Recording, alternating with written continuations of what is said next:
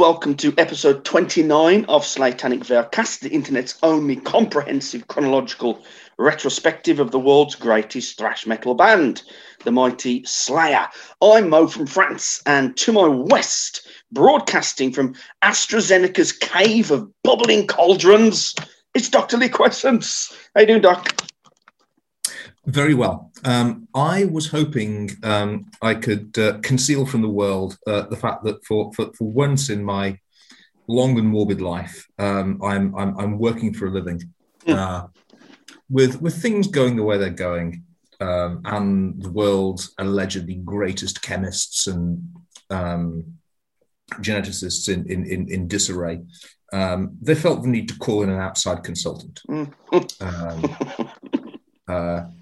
Someone who had not merely witnessed some of the vilest medical experiments in human history, but in fact presided over some of them. Sure, and also you did some to yourself, didn't you, Doc? So you're not scared of injecting yourself with whatever vile potion they might ask of you.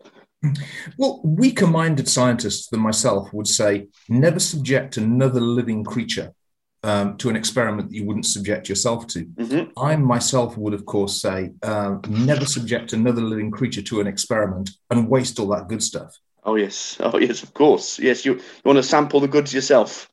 Yeah, and I mean, what's the use in having to euthanize some poor bunny just because it's grown an extra 3 tentacles out of its head? Mm-hmm.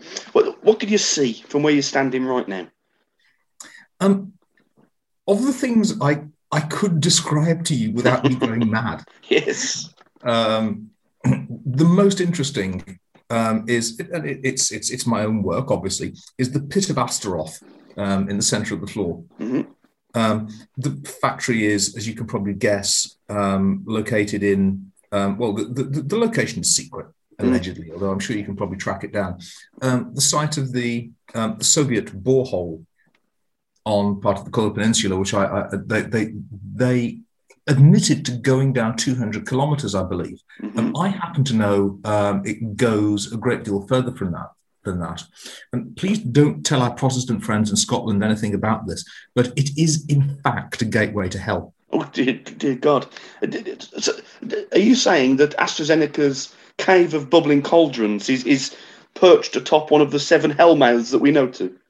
Well, one of the 9 that I know to. Oh, you know 9. Yeah. You found another 2 since last we spoke about this. Sure. I mean, the project director, who is sort of arranging my consulting fee at the moment,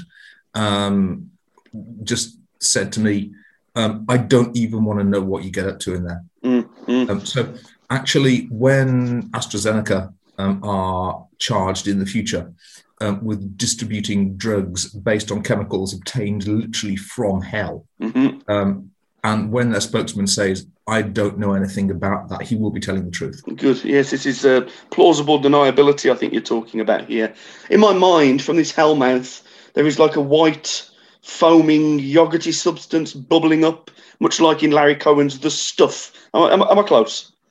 Not so much a yogurty substance as a yog-sogothy substance. Good Lord, what a great reference, Doc. Very well done, sir. Hats off, sir. That's a very good one. Bravo. I'm sorry. Bravo. The quick thinking. I want to give you a video game update because I haven't for a while, Doc. That's right. Yeah. Now, from time to time, listeners, I have a tendency to become addicted to a video game or two. At the moment, I'm rocking my way through Streets of Rage 4. Oh, good God, Doc, this is a good game. This is good. Have you heard of Streets of Rage, the series? No. And I suppose in my naivety, because I almost always end up asking a question like this, how does it differ from Streets of Rage 1 and 2 and 3? It doesn't, and that's the beauty of it. In fact, it's trying to do the exact opposite. It's trying to replicate, past glories, really. Because I think Streets of Rage 3 came out something like 1996, I want to say. So there's been 24 years since the last entry in the series. And so what the developers are trying to achieve is, a direct replication, really. And for my money, they're really, really successful. Style of game, can you have a guess, Doc? Streets of Rage. What kind of game is that going to be? A racing one. Oh, it's a good guess. Yeah, I can see where you get to that from. But no, it's not. It's the word street, mate. It's the word of course. Street. Yeah, no, I get it. It's a 2D side-scrolling beat 'em up. So you're a sprite on the screen, and you're dropped on. It's all hand-painted animation, so it looks absolutely beautiful. Hand drawn and then rendered, obviously. It looks absolutely gorgeous. Really captured like the retro style. A more famous game in this same kind of genre would be Double Dragon. I don't know if you're familiar with that one, Doc. I'm afraid not. Double Dragon, very, very similar. But as the name implies, in Double Dragon, you're generally playing, two players, so you're playing cooperatively. It's tough. It's a difficult game. In order to obtain the platinum, which I'm obsessed by getting my platinums, Doc. We've spoken about this in an earlier episode. You've got to finish this game at least 8 different times. Oh. And each time you play it, you've got to use a different character. And each of the characters has different capabilities. Some are very strong but slow. Others are kind of weak but fast as a bullet. And it's just kind of finding the right balance for your play style. Cherry is my favourite so far. Like a punk rock chick with fast flying fists and incredibly powerful feet. She's great. It's a cracker, Doc. Anybody out there? Check it out. Streets of Rage 4. It's absolutely brilliant. I'm also, Doc, still learning how to drive a truck, as I think we've spoken about. But I've come across a bit of a problem. These are big 18-wheelers, Doc. These are massive vehicles. Yeah. How am I supposed to control such a beast and hold my can of lager? You tell me, Doc. It's just not fair. It's just not fair. I would advise not drinking beer while you're driving. I would advise smoking weed, because I think you'll find a big fatty much more easy to clamp between your teeth. Yeah. So you can keep both hands on the controls. You're right. I like it. That's a good idea. Yeah, that's a really good idea. Chow time, motherfuckers. Do you remember what this stands for, Doc? Please remind me, and also for the benefit of our listeners. Exactly. Corrigement, information, additionnel et observation. Something like that. I might have butchered that a little bit, but it doesn't matter. It doesn't matter. The errata, exactly. First one, here we go. Not so much a correction, more of an apology. During the Piece by Piece show, there were some real strange audio disturbances. There were voices in the background, Doc. Now, I'm telling you, I've got no idea where those sounds were coming from. I don't remember when we were recording that show there being background noises from other rooms. Do you, Doc? No, not at all. But there is the distinct sound of human voices in the background. Isn't that weird? Can you hear what they're saying? I mean, are they, one of my favourite real-life construences ever from the mouth of an actual human being. Could you distinguish human words? I think yes. I mean, it was clearly English-speaking voices. I mean, it's like some kind of weird EVP. EVP being, for people that don't know, electronic voice phenomena. This is where very, very strange individuals record the noise of static and then claim to be able to hear the name of their dead son coming through the hiss. Very, very peculiar. Apologies, guys. Don't know what it was. Really hope it's something supernatural. Second correction here. I referenced the beef track called The Question, or the diss track, whichever way you want to say it. Mm-hmm. I said that the artist was called Zani. She's, of course, called Ziani. I missed the E, Doc. My bad. Whatever. Get stuffed, complainers. And lastly, not a correction, but a congratulations to the good Doc here, actually.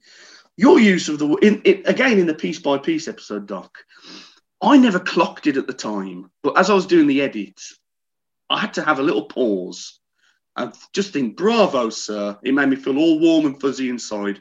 Your use of the word sinistrium, I really enjoyed it, Doc. It was great. Brilliant. Congratulations. One of my favourite words. Yeah, it's a cracker. You ready for the topic? I am. Here we go. Talk to me about either the strangest or the most interesting place you have ever listened to metal. Off we go. Easy. Oh. Morbid Angel, Mm-hmm. Blessed Are the Sick, Mm-hmm. in the Capuchin tombs beneath Brno Cathedral in Czechoslovakia. Wow, that's a strong opener. That's a cracker. Yeah, talk me through it, Doc. It was completely intentional. I knew I was going there. I was planning to spend the whole entire morning, and out of the 5 tapes I'd taken with me, I picked out Blessed Are the Sick. I went into the cathedral, and so as not to profane holy space, I did not put the tape on until I descended the stairs into the unhallowed catacombs, and queued it up, put my headphones on, looked up, and was confronted with a chandelier made from human skulls and thigh bones. Yes, Treya Zachthoff would most certainly have approved, I imagine. Most certainly would. Yeah, that's a very, very good location. The single most evocative moment was when I turned a corner to find myself in a chamber lined on both sides with mummified monks at the precise moment that the line "freedom of pain, blackened souls remain" was delivered. Absolutely awesome. Brilliant. I love that. How about you? Well, I can't beat that. I've got another one, actually. Go on then, drop me a second, Doc. It's the one that almost brought about my demise. I don't think you were there on this occasion. I'd taken a long weekend break with a good acquaintance of both yours and mine, and we'd gone down to Ilfracombe in Devon with the intention of camping and drinking some beer and enjoying the warm weather and the ocean side, and of course listening to lots and lots of metal. And because we'd set off, I think, on a Thursday evening, it was getting really, really dark by the time we got there, even though it was June or July. And my traveling companion said, do you mind if I put something on the stereo? Do I mind? Is it metal? Do I look like the kind of man who would mind metal being played on my car stereo? And he put the tape in, and what it was, unbeknownst to me, was Dictus Tenacare by Bethlehem. Oh yes, I'm not familiar with that, to be honest. I don't really know much about Bethlehem.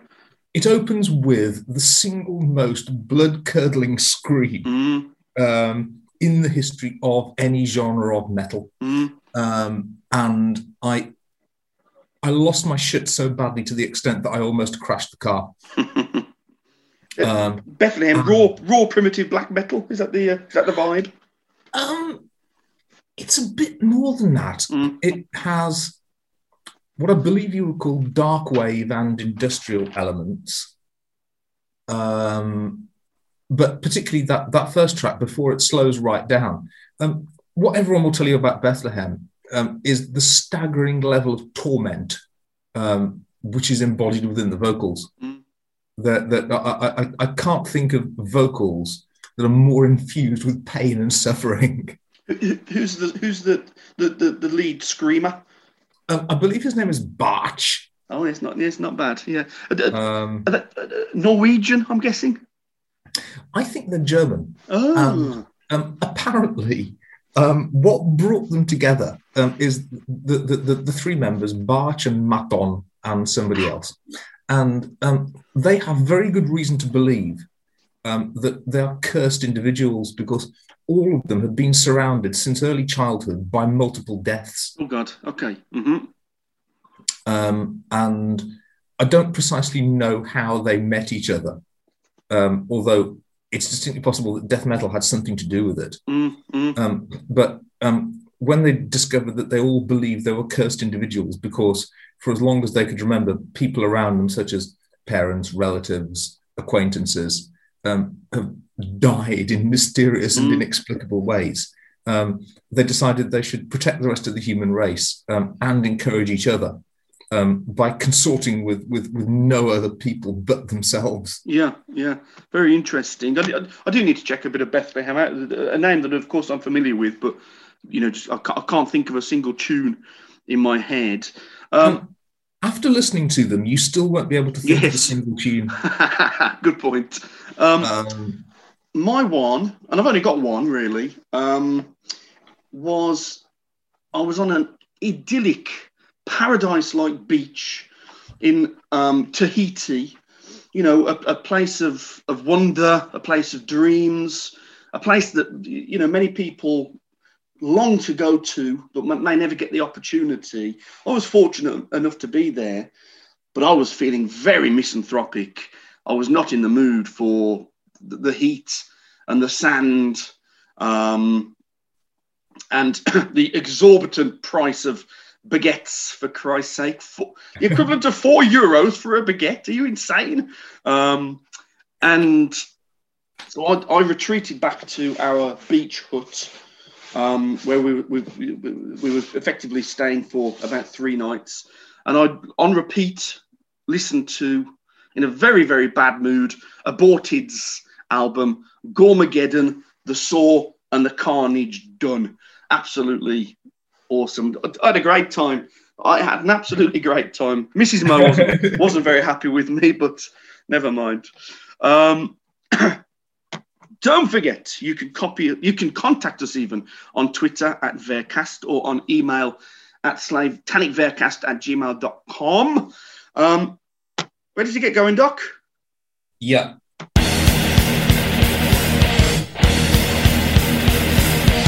Okay, welcome to part 2 of the show. Here we play the track, pause it from time to time, and talk about what we've just heard. This week's song is the 4th track from Slayer's 3rd album, Rain in Blood, called Altar of Sacrifice. Let's go.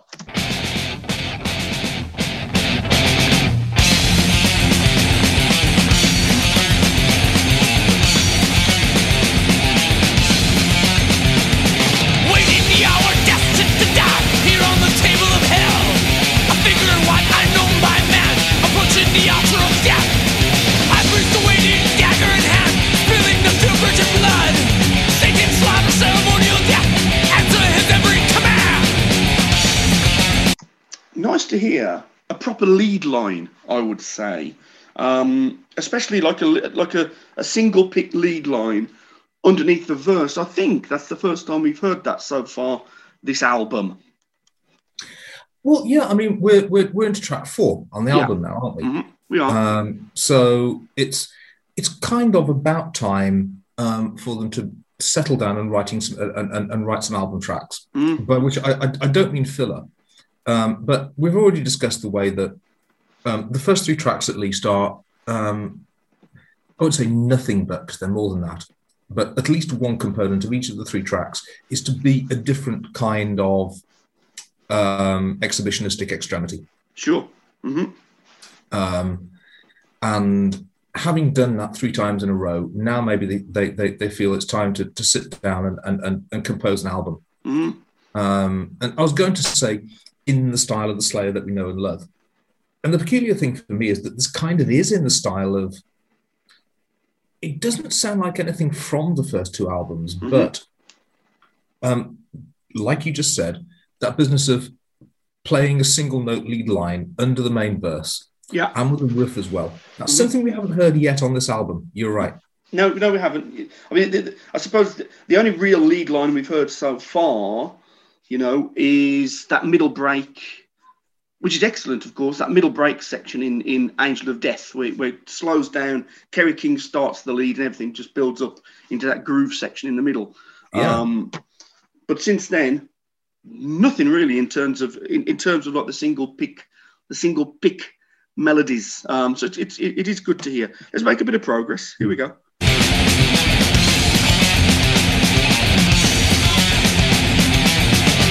Death will come easy,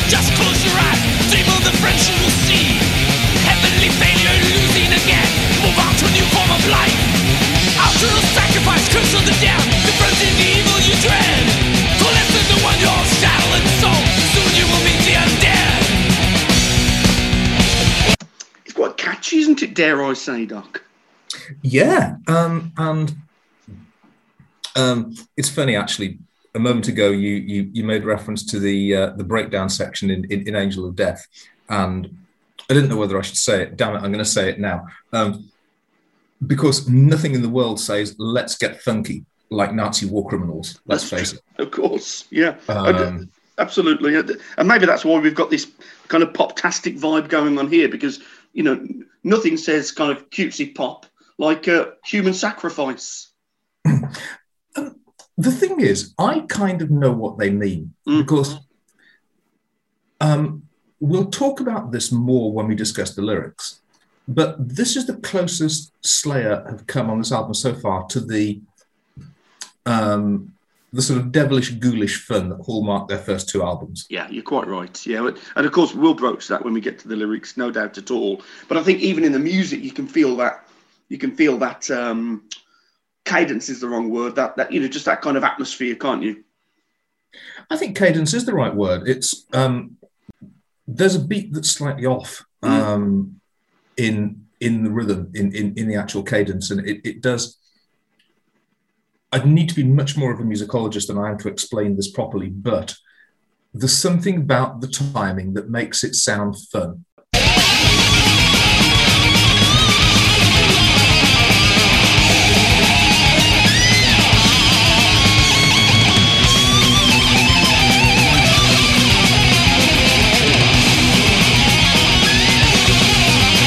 Hey, here's a fun game we haven't played for a while. Name that solo, Doc. I think that's got to be a Hanneman.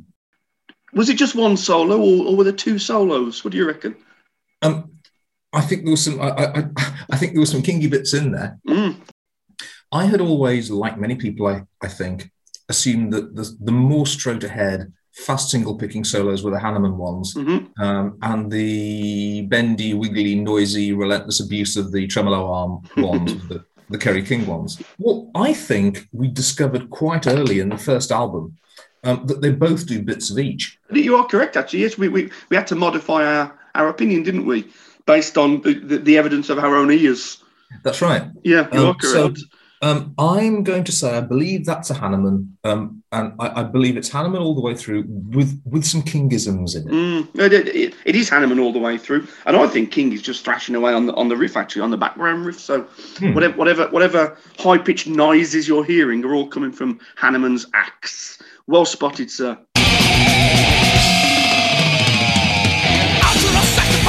And may I say, that drum fill there is far, far superior to fucking Phil Collins's drum fill. I just needed to get that out of the way.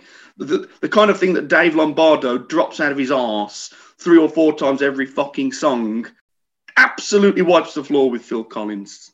I'm done, Doc. I'm never going to mention it again. You can mention it as often as you want, but just as long as you don't mind me following up with people who think that Coming in the Air Tonight is an excellent drum fill played by Phil Collins, are the kind of people who haven't listened to the live version of Return of the Giant Hogweed from the 1972 album. You're quite right. Well, what a song that is. Yeah, of course, that's Phil Collins as a part of Genesis rather than when he went solo and became the horror that he still is to this day. Here we go. So the death, the person evil you dread. Call us the new one, your shadow and soul. Soon you will meet the undead. Enter to the realm of Satan.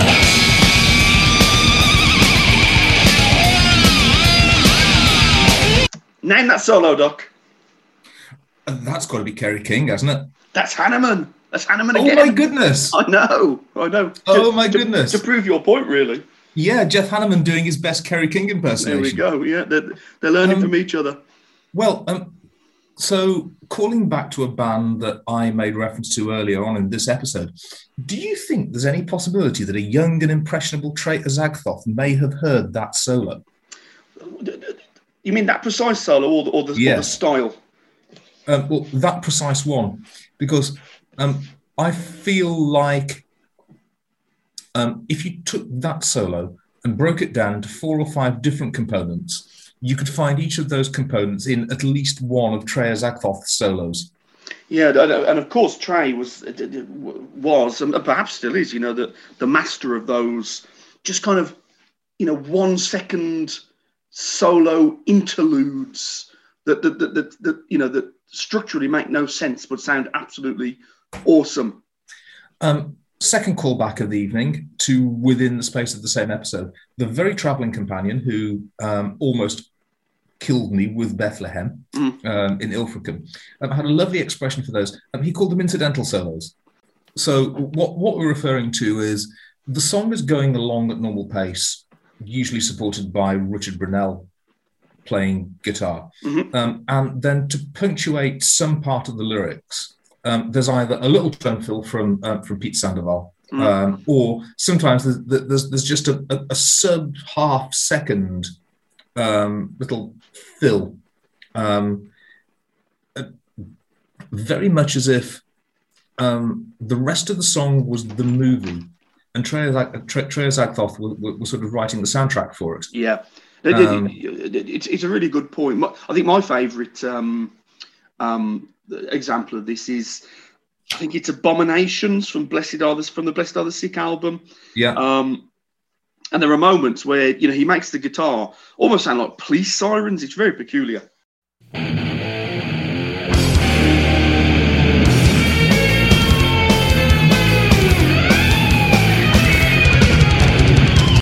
I'm going to suggest that particular style was greatly influential on Tom Morello from Rage Against the Machine, which we'll come to again a bit later. Yeah, But in that very song, there are two moments I can think of.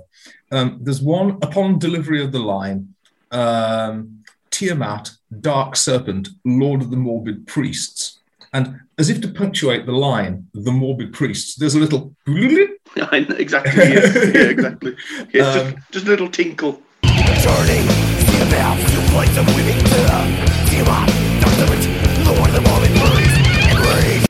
And then the second one you're referring to is the second repetition of the chorus, and behind the line, rise up from out of the sea in the name of the Abso I call. I think he leans on his tremolo bar and pushes it all the way down until there's no tension in the strings at all. And then I don't know whether he strokes the strings or whacks them with something, and then releases the tremolo bar to bring the tension back in. And it does sound like halfway between a police siren and something enormous rising from the depths of the ocean. Yeah, it really is so evocative, isn't it, given the lyrics of that song. But we're not here to talk about Morbid Angel, Doc. We're here to talk about Slayer. Feeling the hatred of all down in hell. Flesh starts to burn, twist and deform. Eyes with blood, realization of death. Time for me fossils to two. Learn the sacred words of praise, hell, Satan.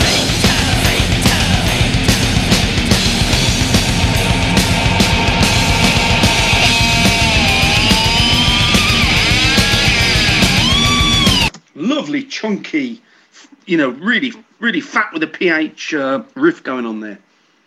Definitely. Is that the first example of a production trick in Slayer? Winding the tape backwards to lead into that solo. Should we have a quick listen? Yeah. Hang on. Have I gone back far enough? Let's find out.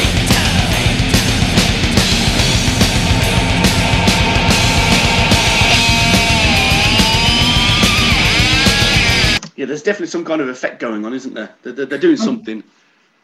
I think what they've done, he starts the solo as normal during the first recording.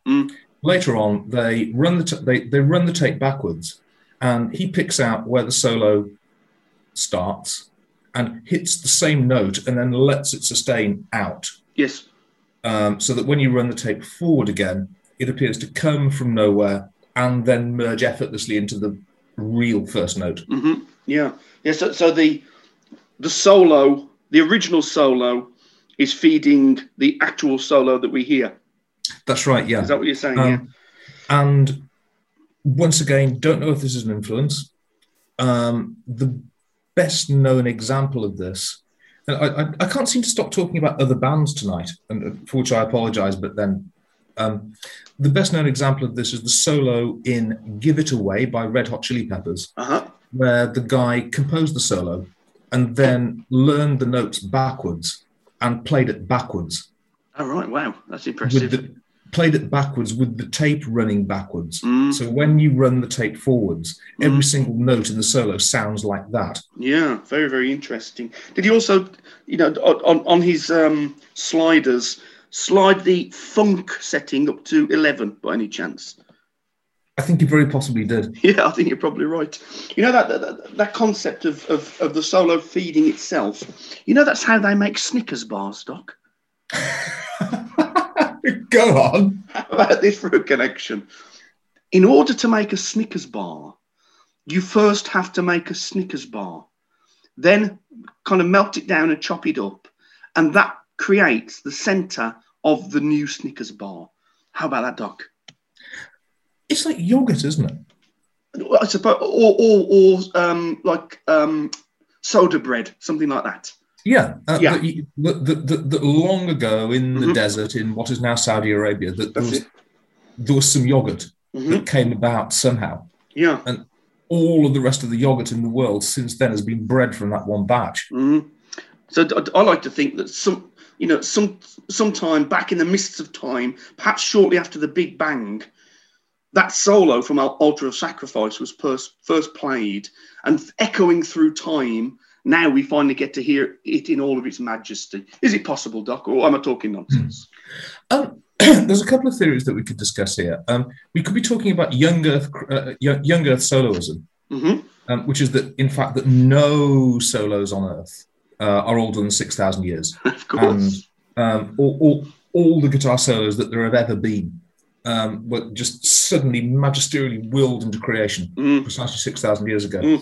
Then there's the quantum tachyonics theory, which is that all solos are created by the heat death of the universe. I favour a third theory, which is that all solos have been put on this earth by God in order to tempt us. You don't subscribe to the theory that they were put on earth by Satan. Well, one man's God is another man's Satan, Doc. That's all I'm going to say on that matter. I don't want to get in trouble again for this. Let's rock on. Here we go. Against the powers is most minute. Use them when you feel the need. Masters the forces and powers of Satan, controlling the creature's instinct. Drown to the castles afloat in the sky. Learn to resist the temptation. Watching the angels sift to the heavens. Endlessly searching for salvation.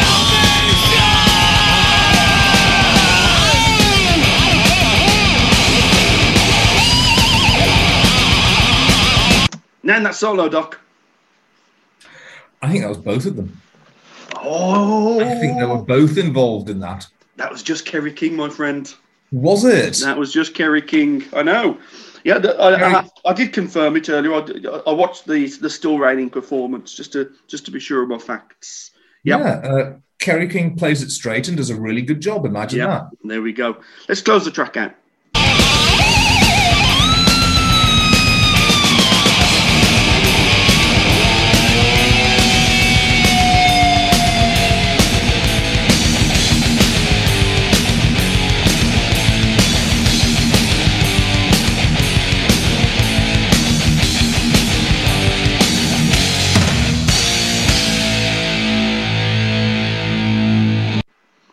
So there we go. That was track 4 from Raining Blood, entitled Altar of Sacrifice. Initial thoughts, Doc? There's nothing about that song that isn't just massive fun from beginning to end, is there? It's a cracker. It is a cracker, isn't it? There's no doubt. It just puts a smile on my face. Yeah. It is naive, and it is. And I'm talking about music now, not the lyrics.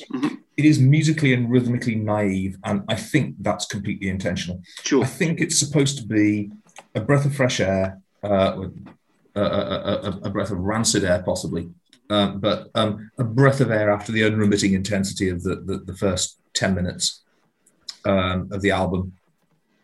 I mean, it's got that very.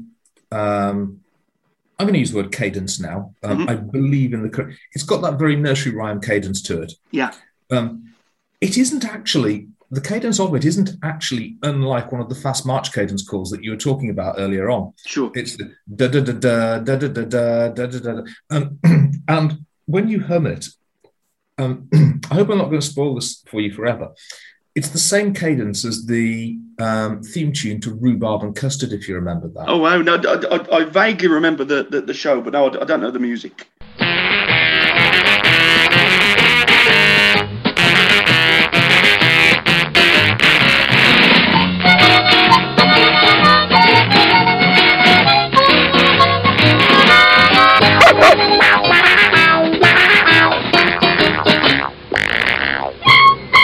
It's the exact same rhythm, and whoever composed the theme tune to Rhubarb and Custard wanted to connote something that was bad-mannered, boisterous, impolite, fun, and messy. And I think the same rhythm is used for the same purpose here.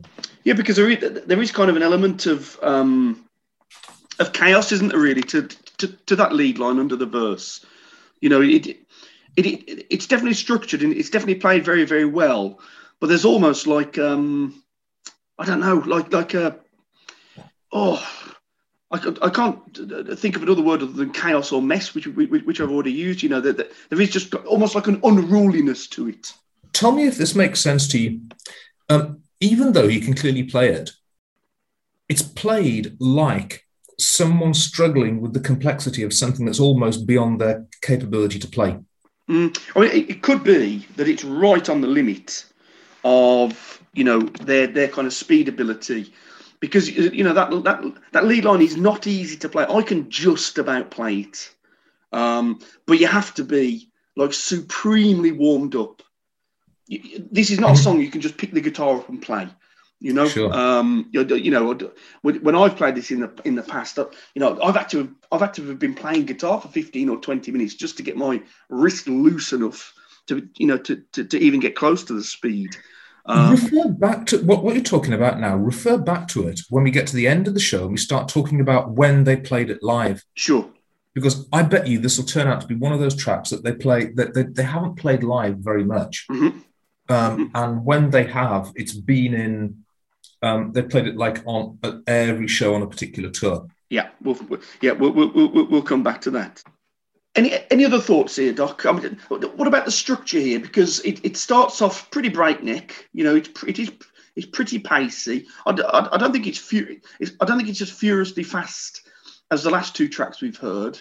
But when I say it's difficult to play at that speed, it's because it is a bit more intricate, I think. But as the song goes on, it actually slows down, doesn't it? It is quite curious. So by the end, it's almost at a crawl, isn't it? You know, as it kind of almost kind of fades out the speed in preparation for the next track. It is a difficult track actually to analyse in isolation because it feeds directly into track number 5. Yeah. So I'm going to make the suggestion to you structurally. The first 3 tracks are the equivalent of Joe Pesci getting in your face and going, "Is that what I am to you? Am I a fucking clown? Am I here to fucking amuse you?" Yeah, and sure. The end of that track is the bit where he goes, "I had you then. I had you then." And presumably the next track is the one where he remembers what he was planning to do all along and beats the living daylights out of him. Yeah, I think you may well be right if I remember the structure of that tune correctly. But as a standalone track, does it work for you, Doc? That, you know, kind of going from fast and gradually slowing down. So by the end, it's almost like the momentum's being drained from the song. I'll have some more about this to say when we come to the lyrics, but is it supposed to be onomatopoeic or metonymic somehow of the blood draining out of the sacrificial victim and their twitches and struggles becoming even more feeble? Sure. Yeah, it's a great image you're painting there, Doc, and it's certainly in keeping with the lyrical themes, isn't it?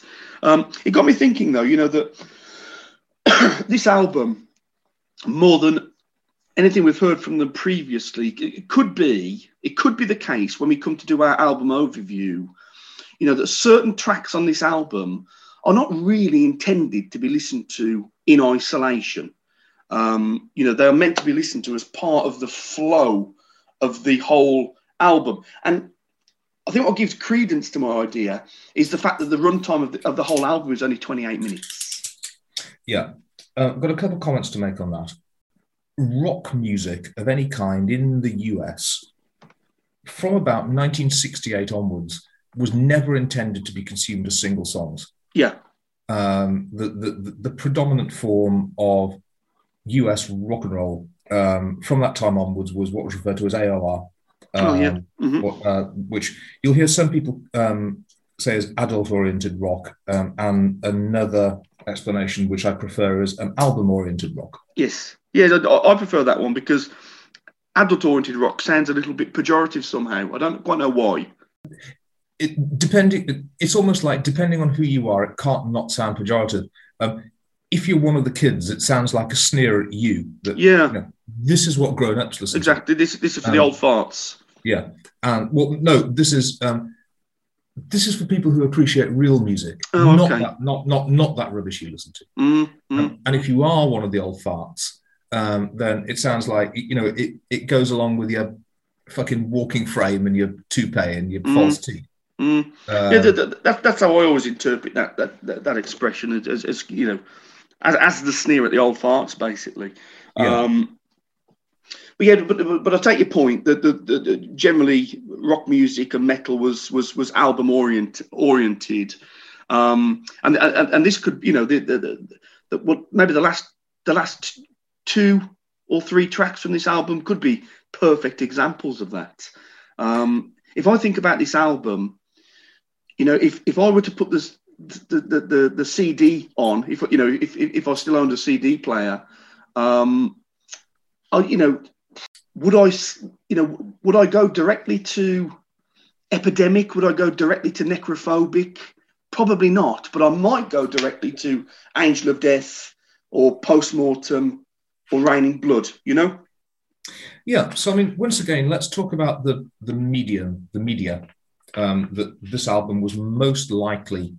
We discussed in a previous episode how when Rick Rubin would produce hip hop, he'd take the tape down to the street and he'd find some dealer or banger and ask if he could sit in exchange for a copy of the tape. He'd ask if he could sit in his car and listen to it. And if it didn't sound right in a gangster's ride on the street, then he had to take it back and remix it until it did sound right. And apparently, with his work on Slayer, he'd walk around Queens listening to it on a cheap personal stereo to see if it sounded right. So this stuff was explicitly produced and put together that it would be on a tape, it would go in your Walkman, the Walkman would go in your backpack. You would not have random access. You would not have a remote control or an MP3 player. Sure. You would not have random access to these tracks. You would put the tape on, you'd put your headphones on, and you'd start skating or riding the subway or doing whatever you were doing. And you would listen to the album from one end to the other. Then the tape would turn over and then it would start again. Sure. Yeah. Mm-hmm.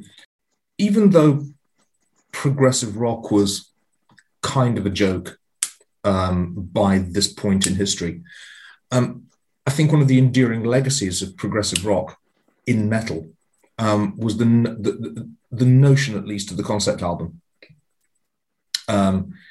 I put it to you that Metallica were making concept albums until even after this time. I think And Justice for All is very definitely a concept album. Certainly. That was the first one that came into my head, Doc. Yeah. And Megadeth, I would say, Rust in Peace. Yeah. About the same time. Yeah. I think this will get many episodes all to itself, but I think you can make a case that South of Heaven is a concept album. Sure. Mm-hmm. So I think we've now got 3 completely separate pieces of evidence that no, these tracks were never designed to be listened to in isolation. No. The fact. Oh, sorry, Doc. And the fact that certainly so far, with the exception of Angel of Death, so the other 2 tracks that we've analysed, they didn't really play them live very much, did they? No. What were the single cuts off this album? So, ask me again, Doc. Sorry, I didn't hear. What were the single cuts off this album? Oh, the single. I tell you what, let's look that up while we're. I'm not sure if Slayer had a single before Seasons in the Abyss. Sure. Yeah, so I think the answer might be none, but let's just double check that. I think they had 2 EPs prior to Seasons, but I think Seasons in the Abyss was their first official single, I think. Just give me a sec, Doc. Obviously, with Zoom running, my computer crawls to a halt. Hold on. So, I mean, obviously, on most albums, the singles stick out a mile, don't they?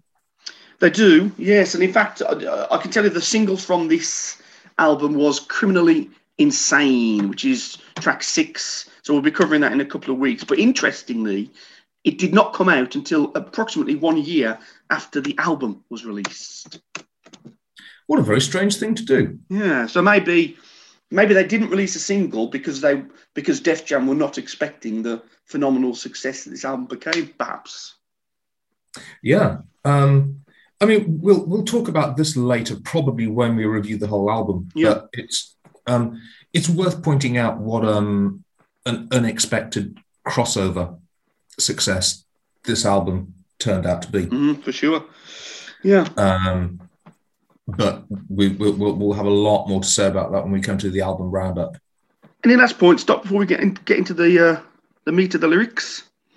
It's more of a question. Is this intended to be a throwback to album 1 and 2 era Slayer, or is it intended to fool you into thinking it's a throw? Because superficially, you listen to it and you think, this sounds like something Slayer would have done on one of their first 2 albums. Yeah. But no, it doesn't. It doesn't sound anything like anything they did on their first 2 albums. So is that me making a mistake, or is that me being fooled by a thing that they wanted to fool me with? No, I think it's a perfectly valid comment, Doc. To be honest, if we think about obviously we're about to go on to the lyrics, but if we think about the subject matter, you know, it is hokey horror stuff, exactly the kind of subject matter that they were dealing with, particularly on the first album. So it makes total sense that musically, you know, it would have that same kind of vibe. It doesn't sound exactly the same, but that's just down to like the intensity of the production, I think. Sure. I was sort of toying with the idea that it was a track they wrote or a track they performed in such a way as to make you think it was reminiscent of their old material, even though it's not remotely reminiscent of their older material. Sure, yeah. But I think it's got elements of their older material in there. And, you know, of the 4 tracks we've heard so far, it is certainly the most, in quotes, retro of the bunch. Yeah. Welcome to part 3 of the show, Evil Speak. Here, we just read through the lyrics and generally just have a bit of a chinwag about them. So here goes, verse 1. Waiting the hour destined to die here on the table of hell. A figure in white unknown by man, approaching the altar of death. I priest awaiting dagger in hand, spilling the pure virgin blood. Satan's slaughter, ceremonial death, answer his every command. Awaiting the hour destined to die here on the table of hell. A figure in white, unknown by man, approaching the altar of death. High priest awaiting, dagger in hand, spilling the pure virgin blood. Satan's slaughter, ceremonial death, answer his every command. I rather like them, Doc. Well, I mean, we're into proper early 70s cheese occult horror here, aren't we? We are. We really are. Mm-hmm.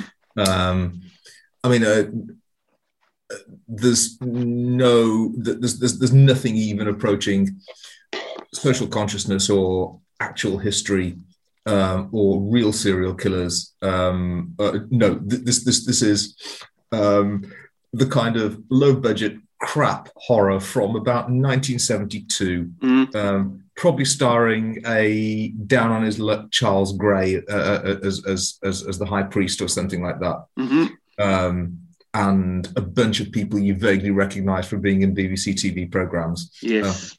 the sort of irredeemable, the sort of absolutely irredeemably awful crap that you and I both love, and which was very, very important in our personal development as young men.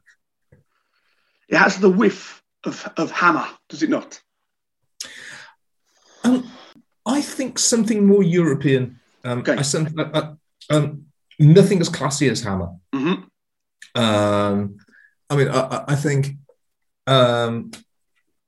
I think there would definitely be unapologetically bare breasts and possibly pubic hair in this movie.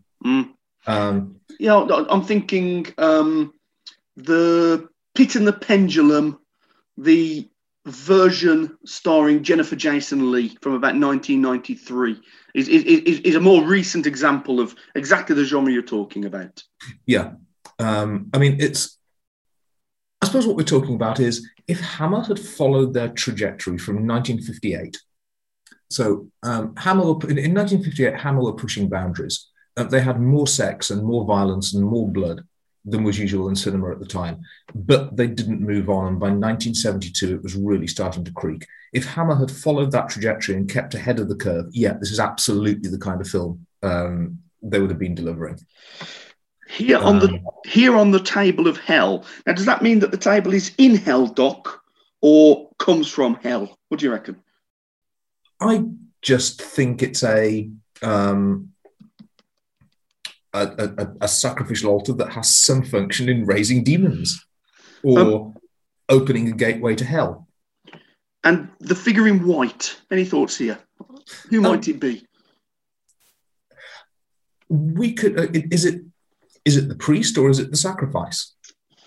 A figure in white, unknown by man. Unknown by man, which ties into the expression later, pure virgin blood, I suppose. Yes. So there's an unknown by man in a sexual way. Is that what you're inferring there, Doc? That's the indication that it could be the sacrificial victim. Yeah.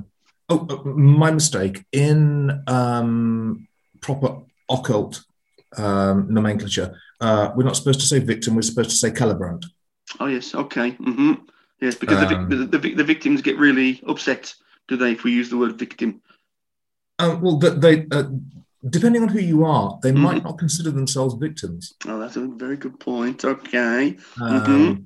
If they've correctly internalized their discipline and they've realized that actually their whole life has been leading to this purpose, and then not feel victimized because they will be rewarded with great power. Mm-hmm.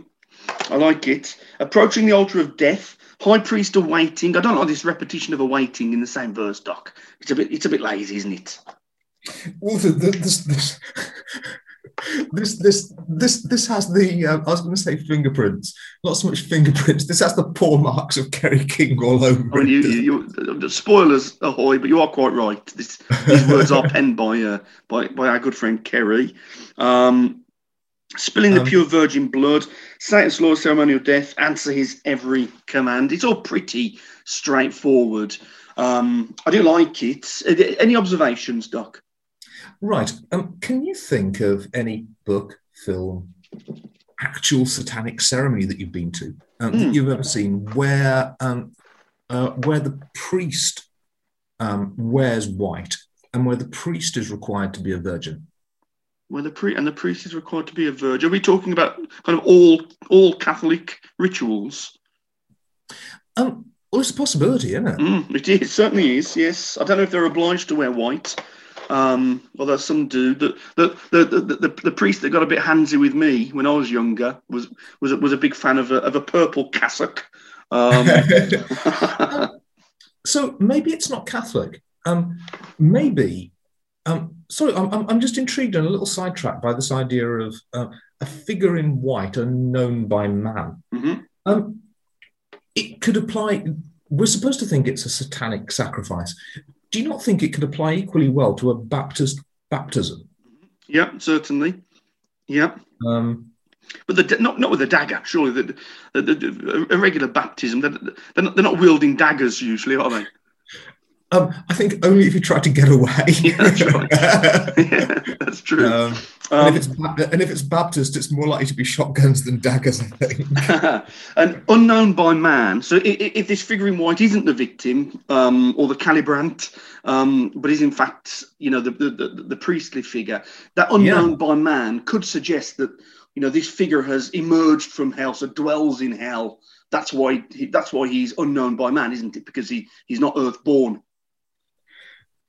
He's either not earthborn. I think, I've gone a bit wrong here. I think Baptist preachers are generally required to be married. I think the general thought is that since one of the functions of a preacher is to provide counselling and counselling to married couples, they probably need to be married and have their own kids before they can do that stuff. So I'm going to reverse myself here.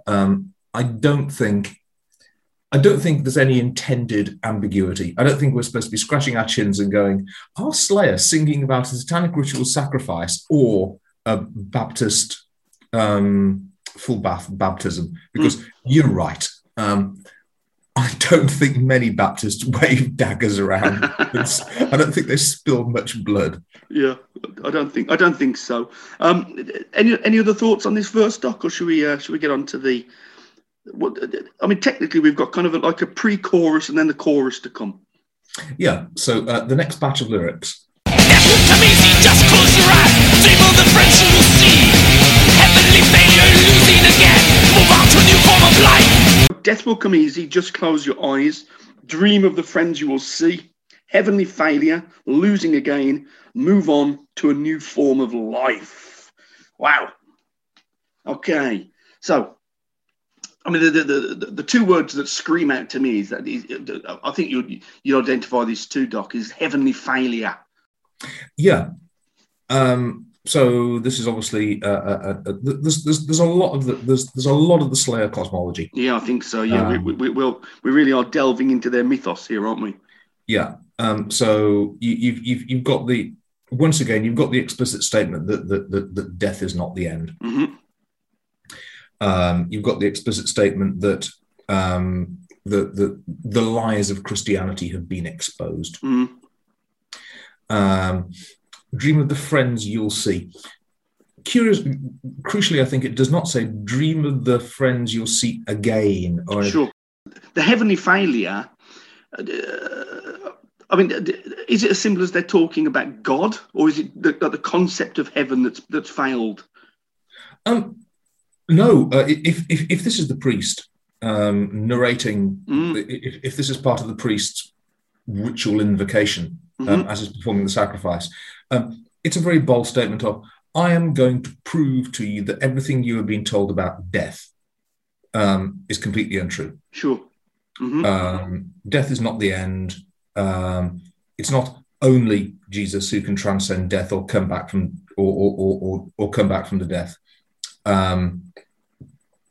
You will effectively leave this mundane life behind and begin a new exalted form of existence. So this move on to a new form of life, are we talking about some kind of transubstantiation?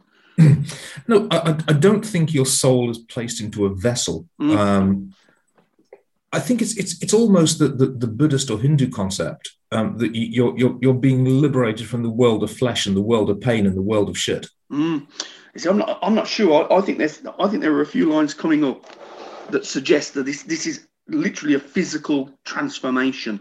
Bring it on. I suppose we'll see when we get there, I guess. Let's do the chorus. After a sacrifice, curse of the damned, confronting the evil you dread. Collect the one your shadow and soul. Soon you will meet the undead. Altar of sacrifice, curse of the damned, confronting the evil you dread. Coalesce into one, your shadow and soul. Soon you will meet the undead. And then on the second repetition of the chorus, Tom then bellows, Enter to the realm of Satan. Enter to the realm of Satan, of course. First invocation of Satan, I believe, on this album. Is it the first time they've actually dropped the S word? I think it might. I don't recall. I don't recall our pal Satan being name checked. So I mean, what do you suppose happened? Do you suppose like Tom got a phone call from him like at 2:00 in the afternoon one day, and it's Mr. Araya, I must protest. You've been making sizable amounts of capital out of me for 2 albums. I fixed up that deal for you. The least you could do is actually name check me. Yeah, Would you absolutely. do that, please? Would you take care of it? I think he should have cease and desist based on his image rights. You know, to name names basically. Mate, in order to do that, he'd have had to have hired a lawyer, and I mean, I think New York lawyers are far too disgusting and depraved for Satan to have anything to do with. That's true. He wouldn't sully his soul in their presence, would he? I guess. No, he wouldn't. He wouldn't stoop to a trick that mean and low. I do like this line here: coalesce into one, your shadow and soul. That's absolutely brilliant. Yeah, definitely. Is this shadow as in shade, as in another word for what's a shade? Help me out here. I want to say it's a ghost which has the appearance of a zombie. I don't know this. They're always. I never know whether shades, when they're drawn, I never know whether they're corporeal at all or fully corporeal. They're always drawn as like Lucio Fulci zombies, but semi-transparent. Okay. Mm-hmm. And normally wearing rotting clothing. Mm-hmm. And they're very when they appear in comics and illustrations, they're very often sort of shown to have the power to at least strangle or to wield a weapon or to. Sure. So I always sort of think of them as like semi-corporeal ghosts, oblique stroke zombies. And it's if you were to ask me what the difference between a shade and a wraith is, I would have absolutely no idea. It's true. It's tough, and then we get into revenants, and we just get totally confused. Revenants are definitely corporeal. Oh yeah, well that's true, and they fire big fucking rockets in Doom, don't they? So we know they can touch things. Any lines standing out here for you, Doc?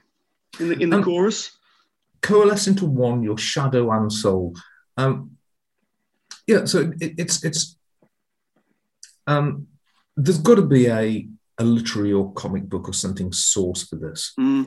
Likely the same one that caused my confusion about shadows and shades and wraiths and revenants and all of that good stuff. Yeah, there's got to be a piece of lore out there for a bit of the mythos that they've cooked up, especially for the song.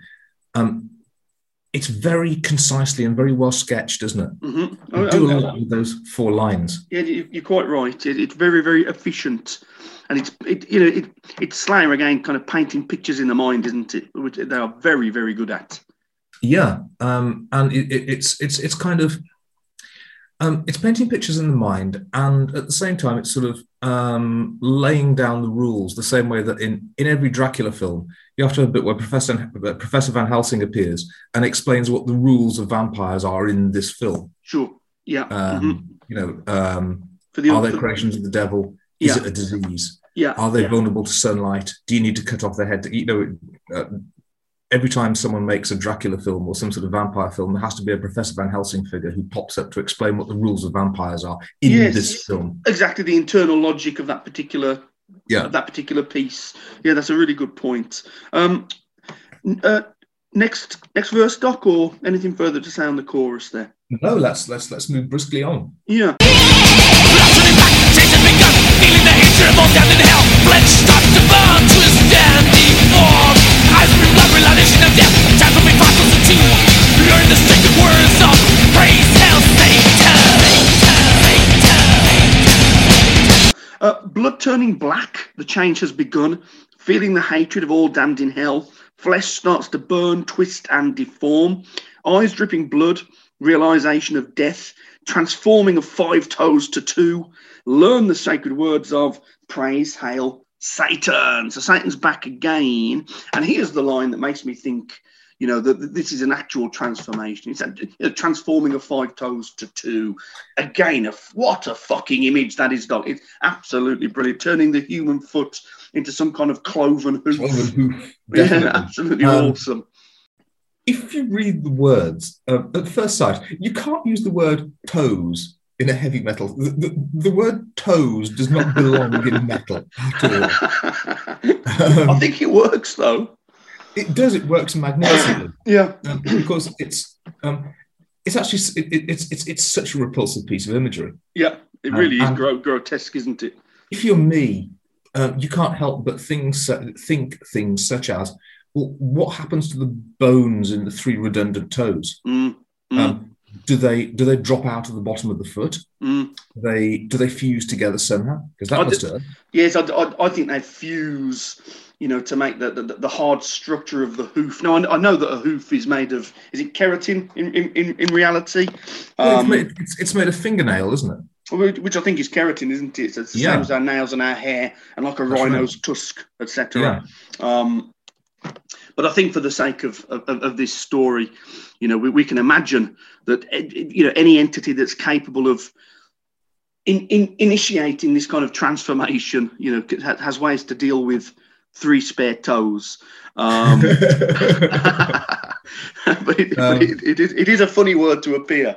But strangely, it doesn't feel like one of those kind of underpowered Slayer lyrics moments, does it? No, not at all. In fact, it almost succeeds in subverting Slayer whimsy. Because at first sight, it reads like, well, I'm going to have to say it again. You can't use the word toes in metal. No.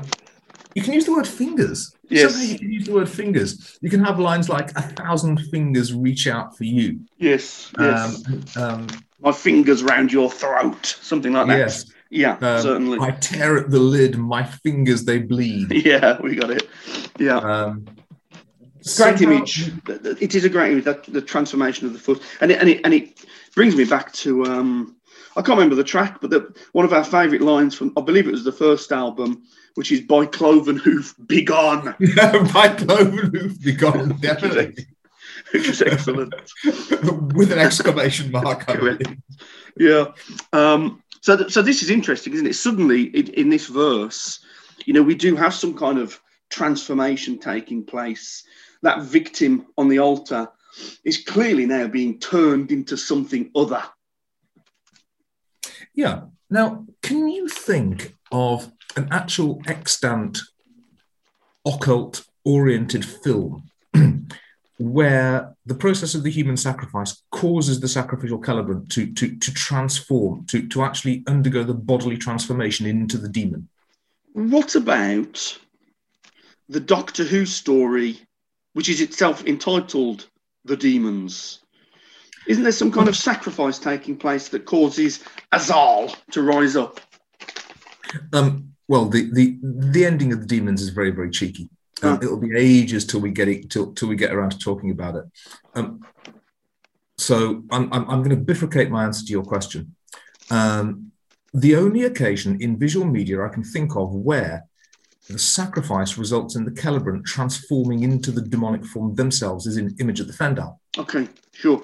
Oh yes, I remember.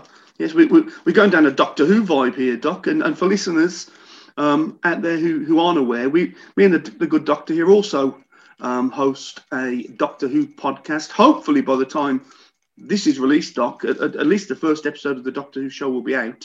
Anybody curious? It's going to be called Different Doctor, Same Old Shit. Search for it on your podcast player of choice. All I'm going to say about the ending to The Demons is when you're 8 years old, you do not get the ending. You do not understand it. It makes no sense. And it looks like the writer couldn't be bothered to write an ending. It's only when you attain the majestic heights of being a spotty hormonal adolescent who's read too many horror books that the ending makes sense. So I can't think of any direct examples of this, but it's such a great idea. I'm surprised it hasn't been done. I'm sure it has. Anybody out there that knows, please let us know. We're always curious about these kinds of things. Well, I'm curious because if someone can tell me what that film is, I want to see it. Exactly. Yeah, absolutely. We'll have a Zoom party, Doc, and we'll watch it together. It'll be lovely. Yes. Anything else standing out here for you? Except to say, it seems like you were right and I was wrong earlier on. This is a. It also seems to sort of reverse itself from the themes of the previous verses. The previous verses were very much concentrated on how the sacrifice would enable you to transcend the flesh-bound state and become a creature of spirit. Sure. Move on to a new form of life. And then in this verse, for whatever reason, has the sacrifice gone wrong? Has Satan deceived the cult somehow? Were the cult of the impression that they were liberating a soul from its fleshly prison? But look what happened! Yeah. It turned into a demon. Yeah. Whoops.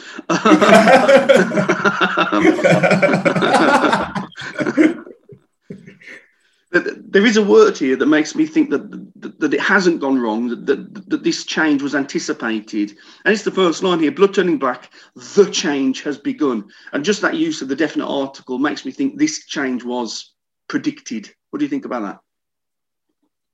Yeah. Because otherwise it would say a change has begun, wouldn't it? Yes, it would. I can't help but feel. I don't know who planned the sacrifice, but the priest, the guy with the dagger, he's got the wrong. This chap's got the wrong end of the stick. Sure. He's confident when he's whispering the words of comfort to the poor thing about to get daggered. Is that a verb? It is now. The poor thing about to get daggered. I'm fond of that. He says, "Death will come easy. Just close your eyes and dream of the friends you'll see." At no point does he say, "You'll turn into a demon." No, you're going to turn into a demonic goat, basically. He never makes that claim. Feeling the hatred of all damned in hell. So, why are the denizens of hell going to be, spewing hate in the direction of this new creature, which presumably is just going to become one of them? Because I think through satanic subterfuge, they've subverted the in the first two verses. You've got a late 60s, early 70s, like San Francisco hippie cult. Of the kind that Charles Manson might have been involved with, something like that. Yeah. And what you do is you take a ton of acid or eat some magic mushrooms or peyote or something, and then submit to the knife, and then you become a creature of pure spirit. But what they don't realise is Satan's been fooling them all along, and all he wants is, and this is presumably going to become quite a mechanized process. I should point out that this mechanized process, that this idea of many, many, many human sacrifices happening routinely, was a big tentpole of the Satanic Panic at the time this album came out. The people who believed in a very large, widespread satanic underground, a real one, in America in the 80s, were firmly convinced that it was practically an industrial scale operation. You'll often hear testimonies given to the police and testimonies given by the police that they have evidence of tens of thousands of sacrifices. Sure.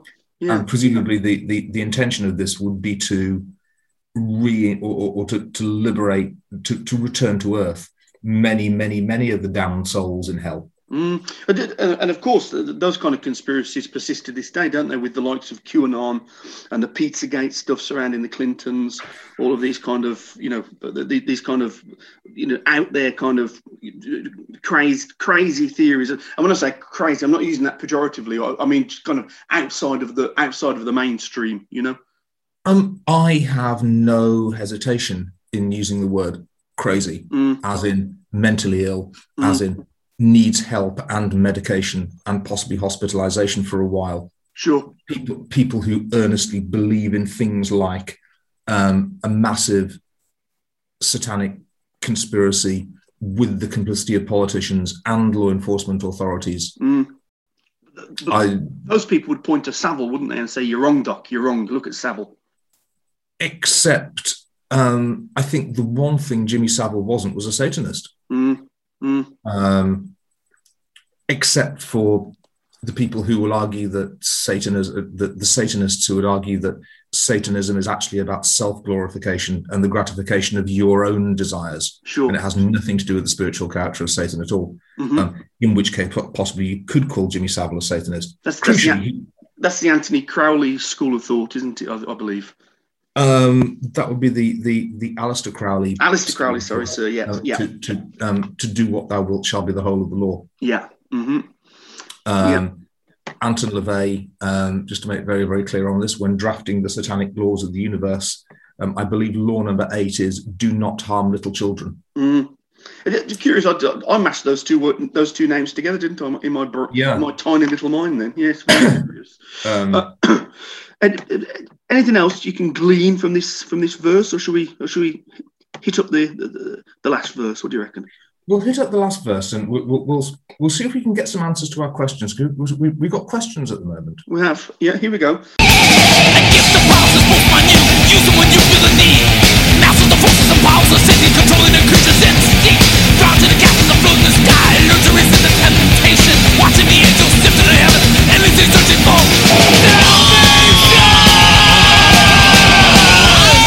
a gift of powers disposed upon you. Use them when you feel the need. Master the forces and powers of Satan, controlling the creature's instinct. Drawn to the castles that float in the sky. Learn to resist the temptation.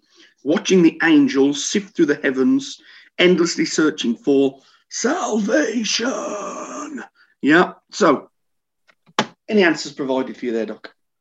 It's almost like another set of questions. A gift of powers disposed. I think he means not disposed. He doesn't mean disposed, does he? I think he means bestowed. Bestowed upon you, of course. Yeah. Bestowed upon you. Use them when you feel the need. So what's happening here? The sacrificial celebrant, having been turned into a demon, it now seems like that they're having some semblance of humanity, or at least human appearance, restored to them. And they're being sent to do what? To resume their previous life.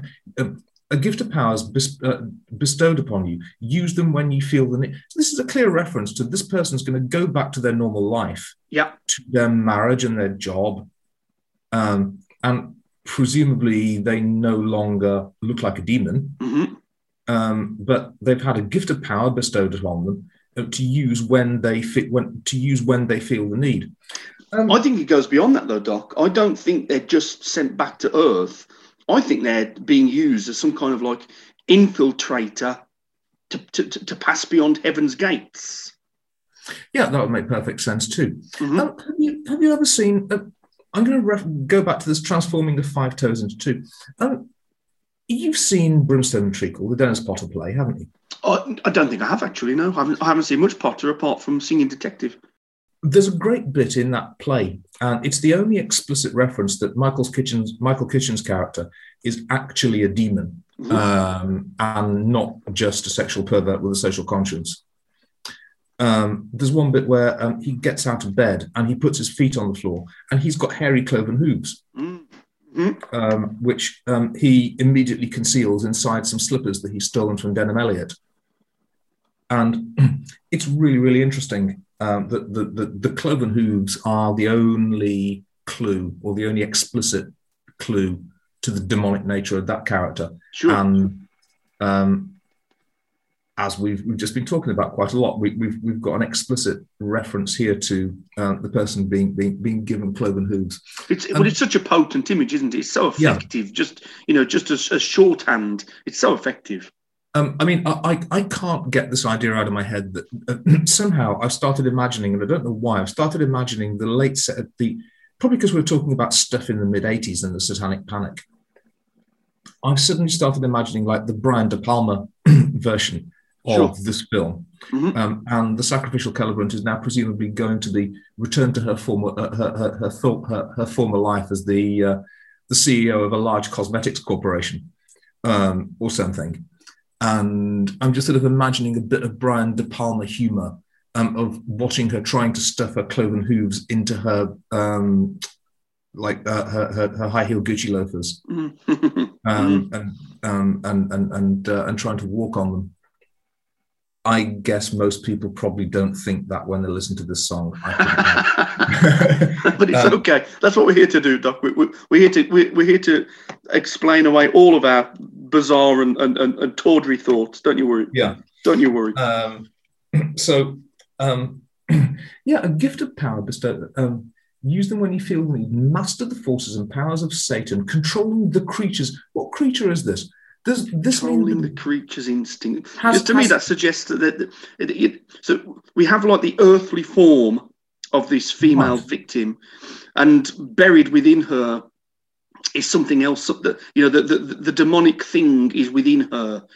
Once the transformation is complete, so that cloven hoof bit seems to me like a temporary stage, and by the time she comes back to Earth, she's now like human form again, ready to act as what's the word, like not double agent, but a sleeper agent in heaven. There's a couple more things that this makes me think of.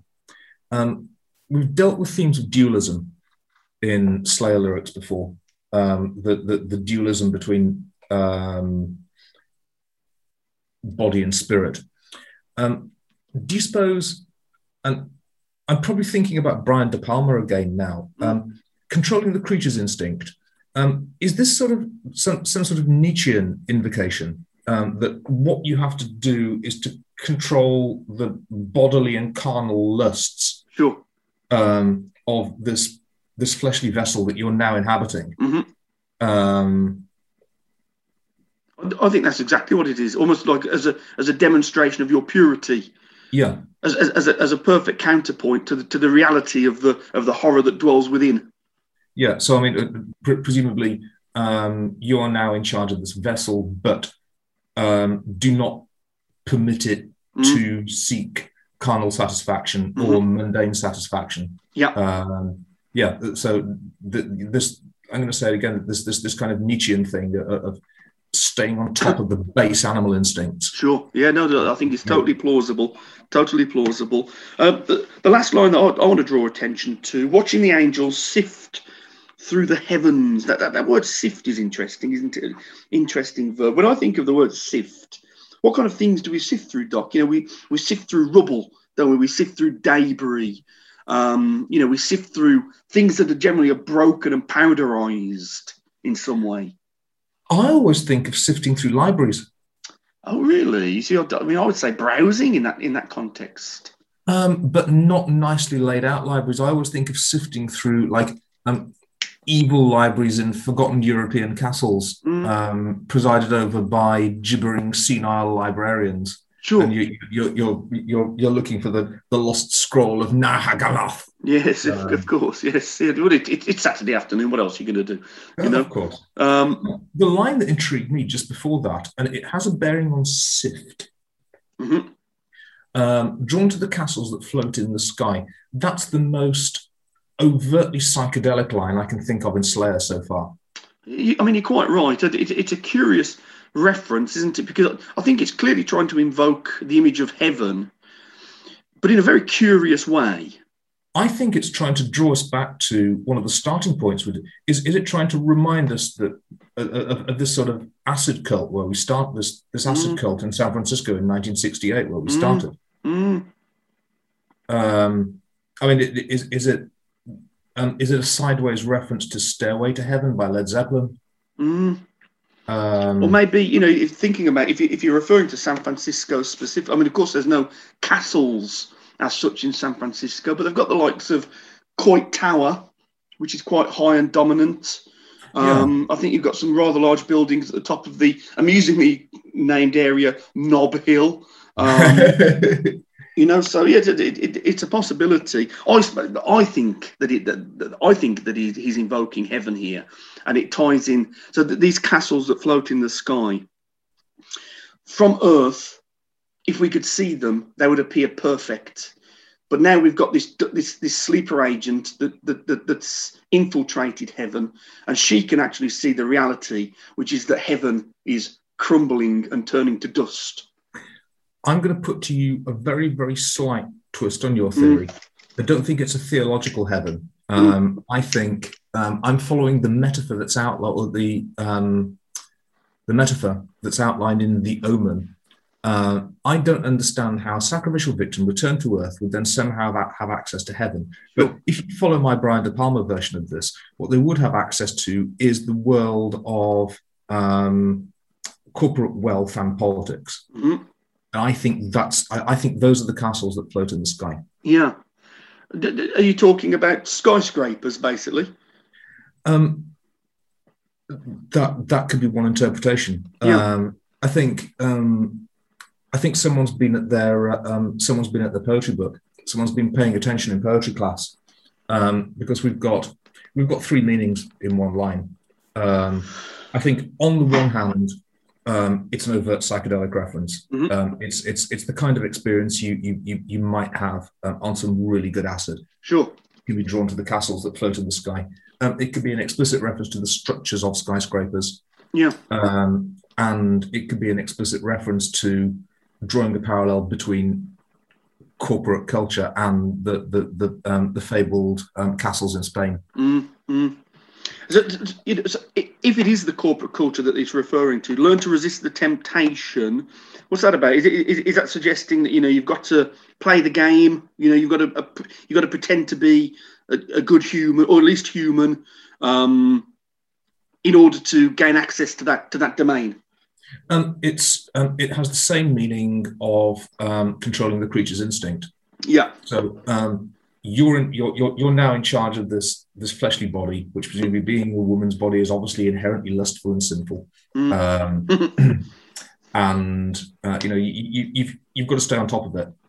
This is a tool that you've got to use for your purpose, presumably to outmaneuver and murder your way to the top of the global mega corporation, so you can now bring about the kingdom of Satan on Earth, or something like that. Yeah, something like that. And learn to resist the temptation. Well, on your rise to power, you're going to see a lot of stuff that looks like it might be really fun. Wealth and corporate power are extremely tempting things, but no, you're not here to get wealthy and snort cocaine. Sure. Stay focused. Yeah. Yeah. Get to the top and bring about the kingdom of Satan on Earth. Yeah. You've got to put the cocaine down. You've got a job to do, basically. Yeah. Very much so. Fair enough. Anything else here, Doc, or should we move on to our final thoughts? Just one final thing, and I know I'm flogging this a bit hard. Assuming I was right about those two lines, do we have a reference to LSD and do we have a reference to cocaine in the two adjacent lines? I'll leave that with you. I couldn't resist it. Yeah, no. And now we'll move on. It's provocative stuff. I quite like these as a set of lyrics. I think it's really, really good fun. Really plentiful images in the mind. So some decent vocabulary actually, and tells an interesting, if slightly confusing narrative, I would say. Mate, what was the song from quite close to the end of the second album? And we had a really good go at putting together the story that it was based on. And the only story we could come up with was so ridiculously convoluted. It was a song off the second album, and we thoroughly enjoyed trying to make sense of the lyrics, even though I don't think we did. I think it was Crypts of Eternity. Yeah, I think. you're right. Yeah. These ones make a lot more sense. And there's some proper poetry in here. There's I mean, in that last verse, there's some stuff that you really, really wouldn't be embarrassed to bring up in English class. No, you're quite right. You're quite right. Yeah, I think Mr. King has stepped his game up a little bit here. Welcome to part 4 of Slatanic Vercast. Here we just offer our final thoughts and summations and discuss anything we might have missed along the way. But as usual, before we do that, some details. Writing credits: music by Jeff Hanneman, lyrics by Kerry King. According to Setlist, this was played 448 times by Slayer, putting it at quite a lofty 21st position overall. First play was in a place called L'Amour, Brooklyn, on October 17th, 1986. We've heard that place before, Doc. I'm sure they debuted several tracks on that particular show. And last played somewhere called the Paramount, Huntington, New York, on June the 16th, 2015. So, they actually do play this reasonably frequently, Doc, actually, despite what we presumed earlier. Yeah, and over a much longer time period. So the only possible explanation is that they must practice it quite frequently as well. Yeah. Last little bit of detail here. The new feature where I read out from the Loudwire website, from their article entitled All 118 Slayer Songs Ranked from Worst to Best. Altar of Sacrifice comes in at number 34 overall. And here's what they say: merciless and vicious, Altar of Sacrifice never lets up on the speed or the lyrically graphic story of a sacrificial rite. Mid-song, Araya growls, enter to the realm of Satan, and the tempo drops into an extra chuggy part that yielded much blood spilt in the mosh pits of yore. Yeah, I mean, I can't really argue with anything that says there, but he does say never lets up on the speed, but then says the tempo drops, which seems a bit of a contradiction. But to say it never lets up on speed is just wrong. Yeah, I think it's wrong. Yeah, because it clearly slows down as the track progresses. Go on then, Doc. Final thoughts. No, I really, really enjoyed this one. Yeah, I really enjoyed this track. I think it's perfectly placed to be something different in an album that I think risks, I hate to say this word, taking itself too seriously. It sometimes risks just being a downer. Yeah. Without winking and grinning at the audience, it's a bit of levity. Yeah, I think you're right. I think they're saying, it's good to analyze the horrors and terrors that humanity are capable of in real life, but at the same time, it's okay just to have a bit of fun, isn't it? I think that's the message of this song, really. Yeah, and if people want moral lessons from Satan, from Slayer or from Satan, assuming they're not the same thing, I think that's a message that popular culture in 2021 could actually take a lesson from. By all means, take things seriously that need to be taken seriously, but don't forget to take some time out and relax and enjoy yourself just a bit sometimes. Sure. Yeah, I'm sure we've touched on this previously, but to me, it is quite extraordinary that anybody could read these lyrics and take them seriously and be offended by them, existentially offended. I just find it just baffling, mystifying, Doc. The people who genuinely... Right, now I'm going to say this very deliberately. I'm not going to say the people who are offended. What I'm going to say is the people who genuinely take offence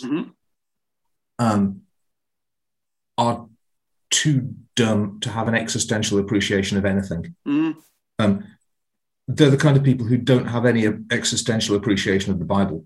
The people who get offended by Slayer songs are not the people who read the Bible as a set of allegories and metaphors that has a great deal to say about the human condition. Sure.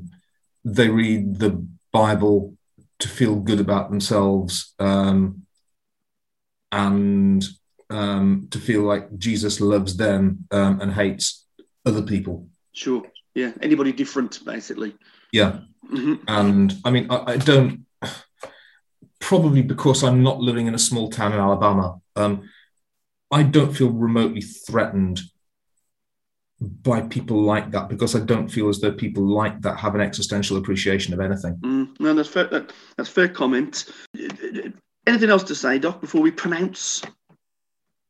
I think I've pretty much said everything, and apart from the fact that I now have in my head a film that who's the modern Brian De Palma? Who do we have in instead of Brian De Palma nowadays? I just don't think there's an equivalent. I mean, maybe Danny Boyle. Yeah, I mean, who makes that kind of basically soft porn trash, but with a bit more money and the ability to have a superficial gloss and glamour on it? Yeah, I mean, it's Danny Boyle, isn't it? You know, Danny Boyle's the director who, in order to shake off all of the seriousness and kind of pomposity of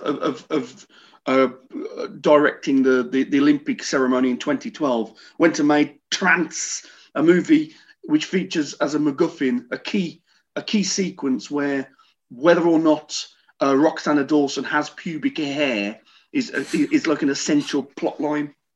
Yeah, it makes perfect sense. Yeah. Mm-hmm. Yeah. Right. Since evidently his James Bond film is never going to come out, ever. No. I'm now going to dedicate the rest of my life to getting him to read the script treatment of the film, which I'm now going to write this very minute. Very good. Yes. I think he walked away from Bond, didn't he? Actually, I think isn't it Justin Lin is now the official director. Danny Boyle walked away. I lost track of Bleak Stroke. Stopped paying attention 2 years ago. Yeah, that's fair enough. Are you ready to pronounce, Doc? Are you ready to bestow some liquescent swords upon this particular track? I am. I absolutely am. Mm-hmm. I think we are not supposed to think of this as one of the great Slayer tracks. I think it is, for all the reasons I've just outlined. And I think it does an essential job on the album. Mm-hmm. For that reason, I am going to award it 9 liquescent swords. Now, isn't this curious, Doc? You see, if we were judging this as part of the album overall, I think it would get 10 out of 10, a straight 10 out of 10 from me. But that's not what we're doing. We're analysing this as a standalone song. And just because, I think it's brilliant. But just because I do think, through necessity of the structure of the album, it loses a bit of momentum before it kicks into track 5. As a standalone song, I have to deduct a mark. So, Doc, I'm going to match you again. That's 2 weeks in a row we've matched each other. It's getting 9 mouldering Moschools out of 10. So, there we have it, guys. Just about does it for this episode. Don't forget you can contact us on Twitter @Vercast or on email at slatanicvercast@gmail.com. Join us next time when we'll be discussing the 5th track from Raining Blood, which is, of course, Jesus Saves. See you then, Doc. See you later.